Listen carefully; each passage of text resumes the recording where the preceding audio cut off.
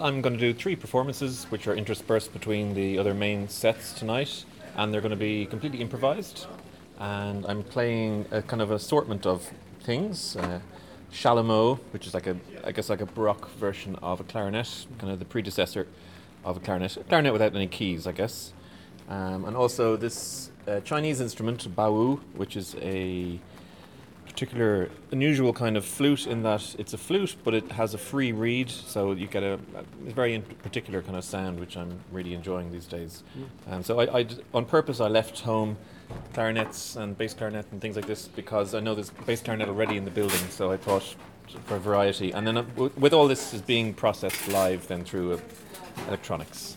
And I notice you have a clarinet mouthpiece. So. That sticks onto this guy. Ah, okay, yeah. Okay. Yeah, which is handy. Okay, and you're pretty self-sufficient in your performance. And I remember in Culture Night 2 years ago, you did something similar. Except you had your clarinet then. Yeah. Is that something you're very happy with when as a performer, that you have, you own the orchestra, you own the band? Yeah. When I'm playing solo, for sure, self-sufficiency is pretty key. Yeah. And even, I mean, the idea of, I make a point of cycling to the gig on a bicycle, and I'm able to take care of all the sound requirements and everything myself, so I kind of enjoy that. I guess it's some kind of DIY sort of throwback. Yeah, so the idea of being able to control and sculpt everything in real time is very important in the solo improvisation. So talk to me about the technology bit that you have. Is this real time audio processing? There's nothing. All the noises will be from the instruments.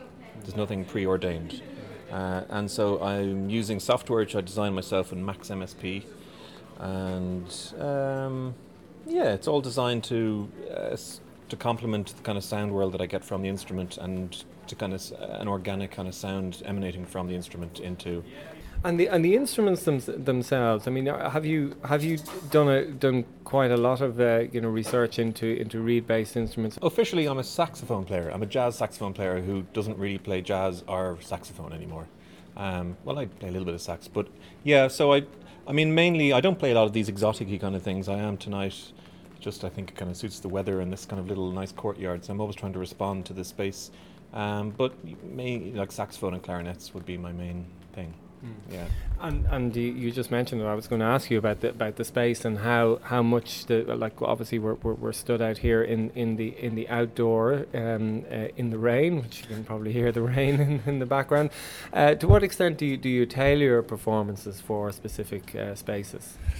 Kind of completely. Because the performance, if it's going to be a completely improvised thing like it is tonight, I've no idea of what notes I'm going to play.